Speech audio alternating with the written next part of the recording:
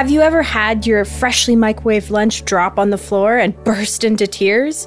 Or maybe it was because after searching for 20 minutes, you still can't find that shirt that you know for sure you put away this morning, and it's the only thing that will fit the pants, and you can't wear the shirt, then you have to change the pants, and everything is horrible, and the world is ending. Or maybe it isn't. These seemingly innocuous moments can sometimes induce intense emotional responses, and after the fallout, can leave you feeling pretty silly in retrospect. Well, I'm here to tell you that it's normal, as long as it's only time to time. Hey there, I'm Molly Hospers, a fourth-year psych major at Mount Allison University, and I'm generally a pretty stressed out person.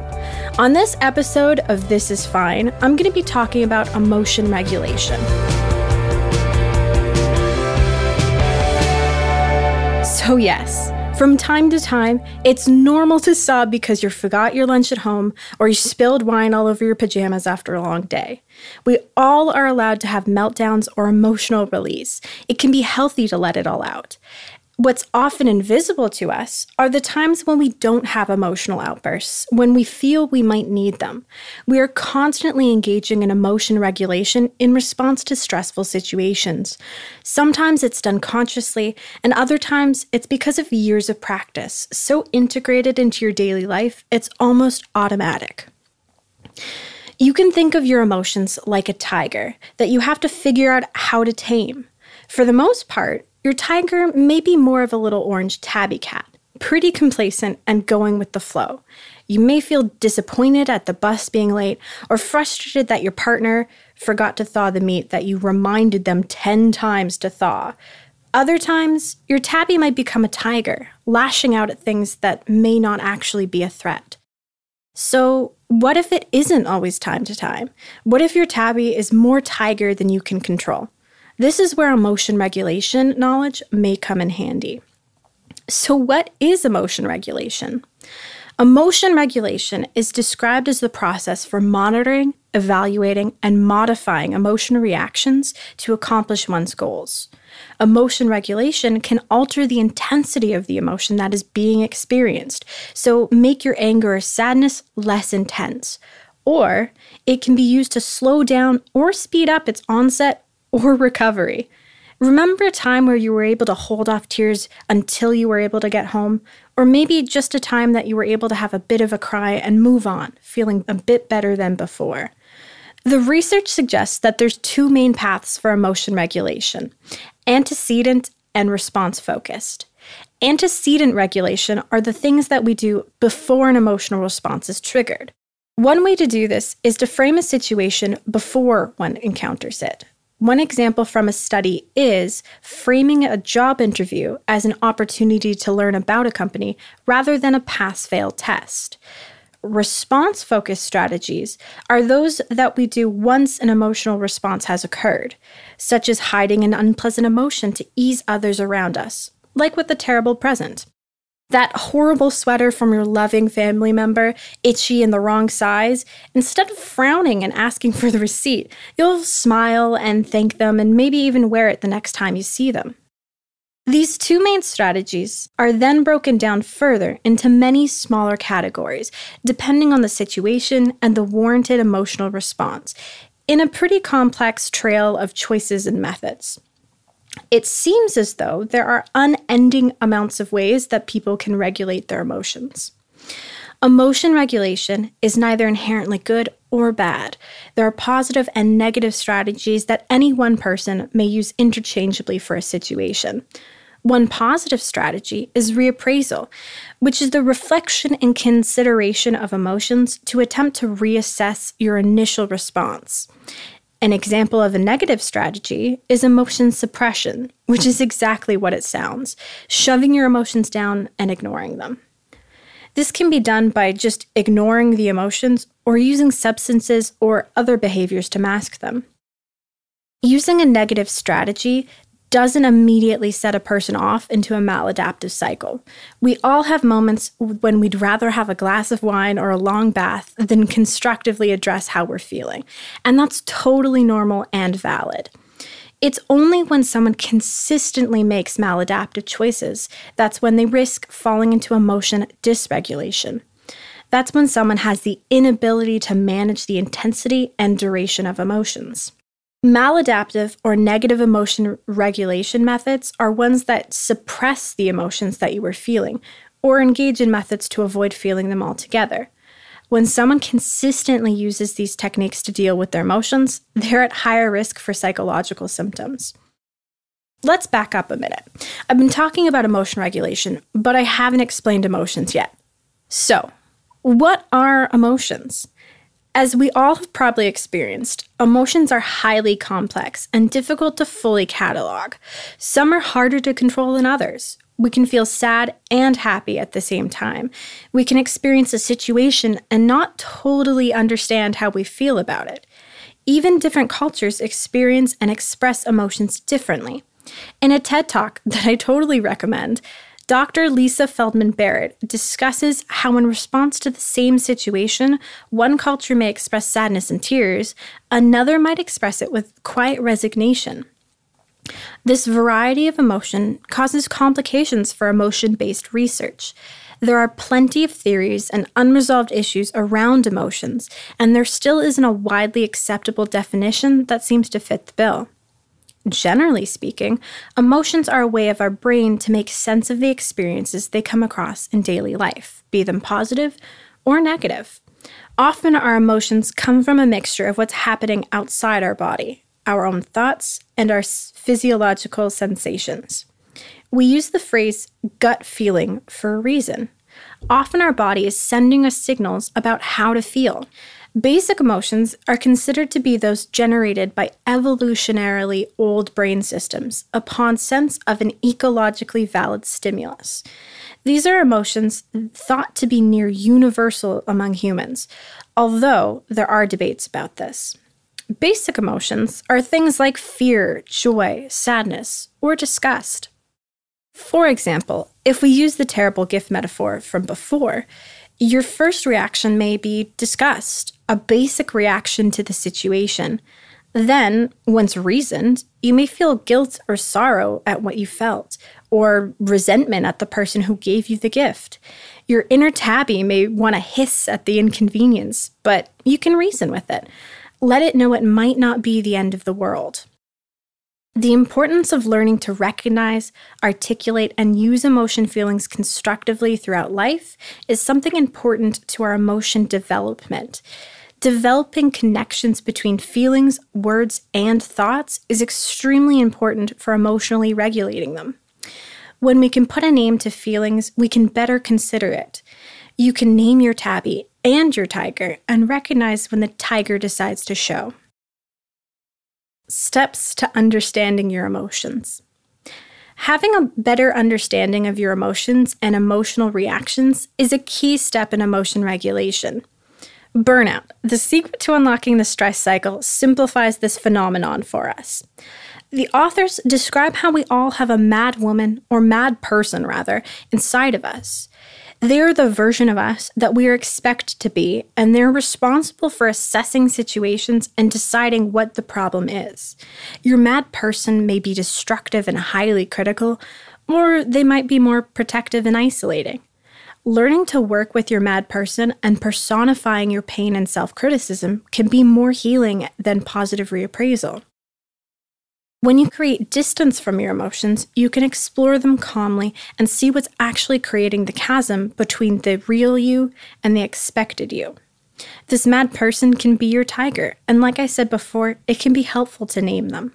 I'd like you to actually take a minute to consider who your expected self is. Who is the person you think you're supposed to be? A perfect student? A perfect friend, sibling, kid? A perfect partner? How does this expected self affect how you react to stress and adversity? Personally, my mad woman is a perfectionist who has trouble with tasks, no trouble being perfect. I think this version of myself directly speaks to how I respond to stressful situations. When things don't go perfectly as expected, I experience a lot of stress. When it comes to emotion regulation strategies, which we will learn about later, I tend to shut down. This means I am unable to even complete the task that was troubling, let alone perfect it. Now, I have recognized this part of myself, this mad woman, this tiger. I can name her. Whenever my emotions are heightened, I can call her out, ask her what's going on, what she needs to feel better, and what I can do to help her work more efficiently. When I feel myself start to panic, to fall down the polyvagal ladder of stress reactions because I forgot I had a paper due the next day, I can stop and talk to my mad person.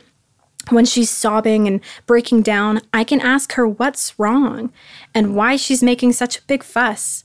Then I can sit with her and help her figure out what to do with this problem.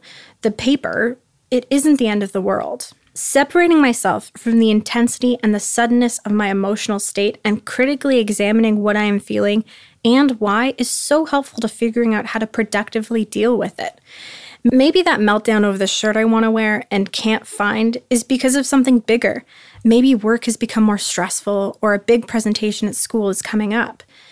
In Burnout Book, the Nagoski sisters state, when you are gentle with yourself, you grow mighty.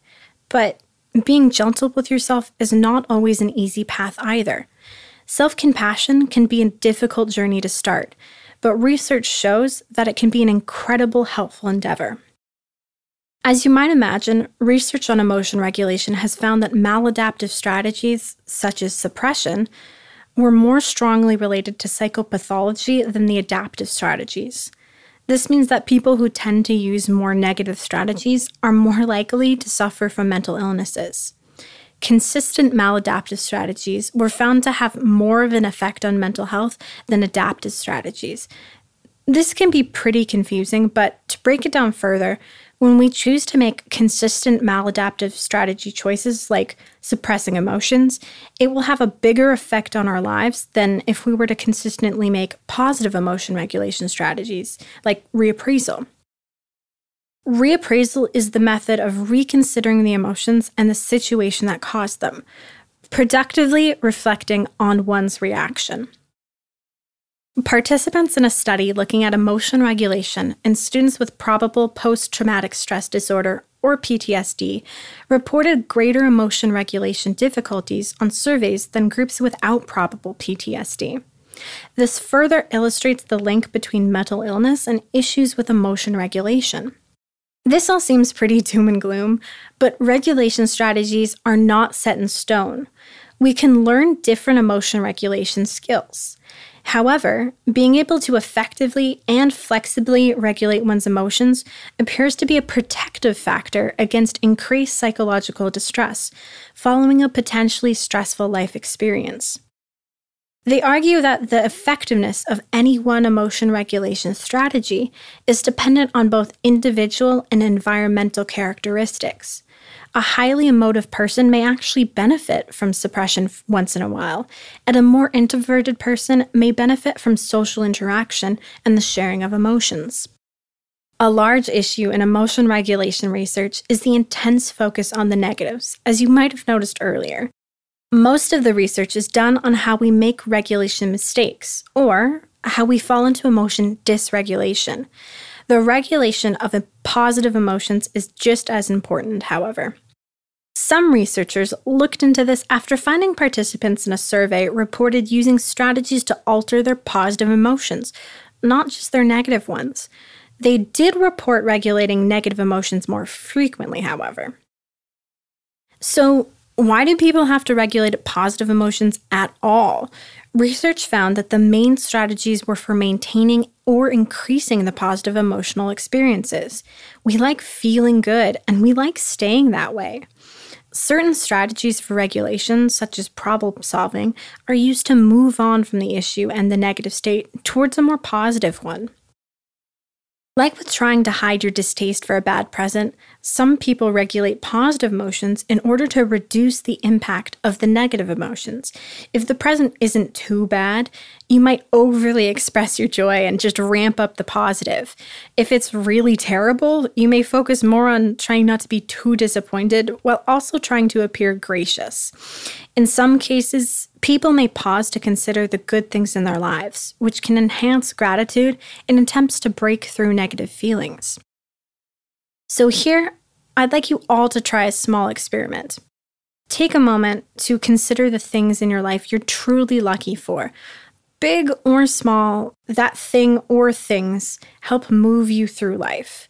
I'm supremely grateful for the love of my family and the companionship of my pets, my ability to attend school, the place where I live. When I consider all these things I'm truly lucky for, sometimes it can help give perspective on things I find troubling. Now, here's a challenge. If the thing you're grateful for is a person or people, send them a text. Let them know that you care for them. It'll not only give you some happiness, but them too. Everyone likes to feel appreciated. Speaking of positive events, researchers have also found that the ability to find positive meaning in ordinary events was a way of buffering distress. The benefits of simply being thankful for a friendship at a social gathering, for instance, were powerful coping mechanisms for both caregivers and patients with AIDS. The positive reappraisal generated positive emotional experience even amidst stress.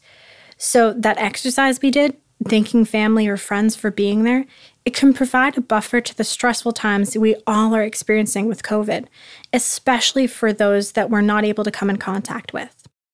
Being social is an important aspect of caring for oneself as well. Even introverts need some sort of social connection. Social interactions play an important part to emotion regulation as well. Interpersonal research by Zaki and Williams in 2013 found that speaking openly about one's feelings and hearing the way that others speak about their emotions may allow for survivors of trauma to attend their emotions, differentiate them, and label them, and make sense of their emotional experience. This is a key step in being able to emotionally regulate in a positive manner. The clarity and awareness provided by social interaction and feedback are key to being able to regulate your emotions more productively. Just putting things out into the world and getting them out of your head can be helpful. Unfortunately, those who have suffered certain trauma tend to avoid social support or wait longer periods before talking. Regardless of trauma disclosure, emotional sharing of any kind within one's social network can allow for emotional regulation benefits and collaborative discussions about coping skills. Social interaction, as research shows, can provide an invaluable second look at a situation and provide first-hand perspectives on how to deal with particular emotional issues. Our social bonds can help uplift us from emotional turmoil, and as mammals that rely deeply on connection, it can help ease our pain. So, how can we do any of this in our regular day-to-day life? Well, as I mentioned earlier, practicing self-compassion is a good first step into caring for yourself, especially when you're facing the chasm between your expected self and your actual self. Consider your mad person, the person you named earlier. You can take some time out of your day to talk to them. And I know this sounds a bit weird, but figure out who they are and what they want. What are their goals? How can you align yourself with them to work together and close that chasm? When in the middle of a situation where you're experiencing intense emotions, you can practice STOP. That's STOPP, which was created by the therapist and author Carol Vivian. To manage intense emotions, you S, stop. T, take a breath. O, observe your thoughts and feelings. P, pull back and figure out the bigger picture. And P, practice what works. This method is a great technique for dealing with an immediate, intense emotional situation. Daily techniques are also positive to implement rather than simply putting out fires as they occur. Practicing mindfulness and meditation are great for overall well-being, as well as understanding your emotion regulation response.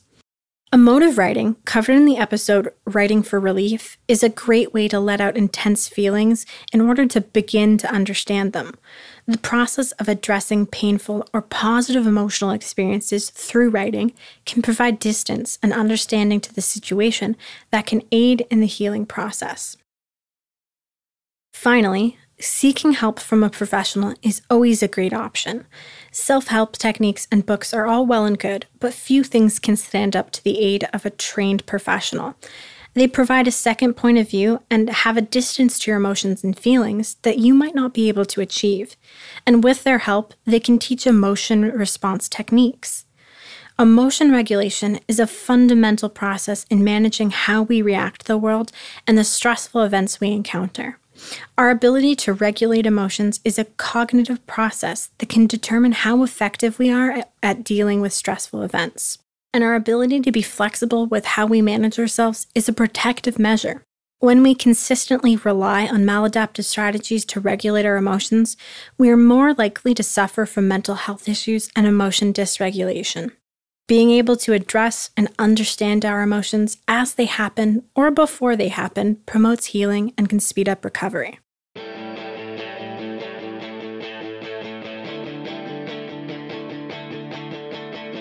So, emotion regulation, a big part of our lives. Ways we can understand it, ways we can harness it. Is it as big and scary as a leaping tiger? Is it the stressor that's forcing you into fight or flight? Or has it become more the tame kitty cat that's waiting impatiently for its supper? Hopefully, this has provided something you can use. Remember how I asked you to think about things you were grateful for? Well, I'm grateful to you, listeners. Thank you for taking the time to listen and make it to the end. Thank you for trying to learn better ways to manage stress, or thank you for just having this on as background noise. Either way, today I'm grateful for you. Tomorrow, I hope you're grateful to yourselves. This is Fine, a podcast about stress, burnout, and resilience, was created by students at Mount Allison University. The students created each episode as part of a fourth-year psychology class called Stress, Burnout, and Resilience, taught by me, Dr. Lisa Dawn Hamilton. There's a link in the show notes to access the full script with references. You can also go to mta.ca/psychology and click on the This Is Fine podcast link. Episodes were recorded at the CHMA studios in Sackville, New Brunswick, or over the internet when that wasn't possible. Script assistance, podcast basics, and training were provided by Matt Tunnicliffe. Music and audio production by Jeremy Dahl at Pale Blue Dot Studios. Thanks for listening and for supporting these students' foray into the world of podcasting.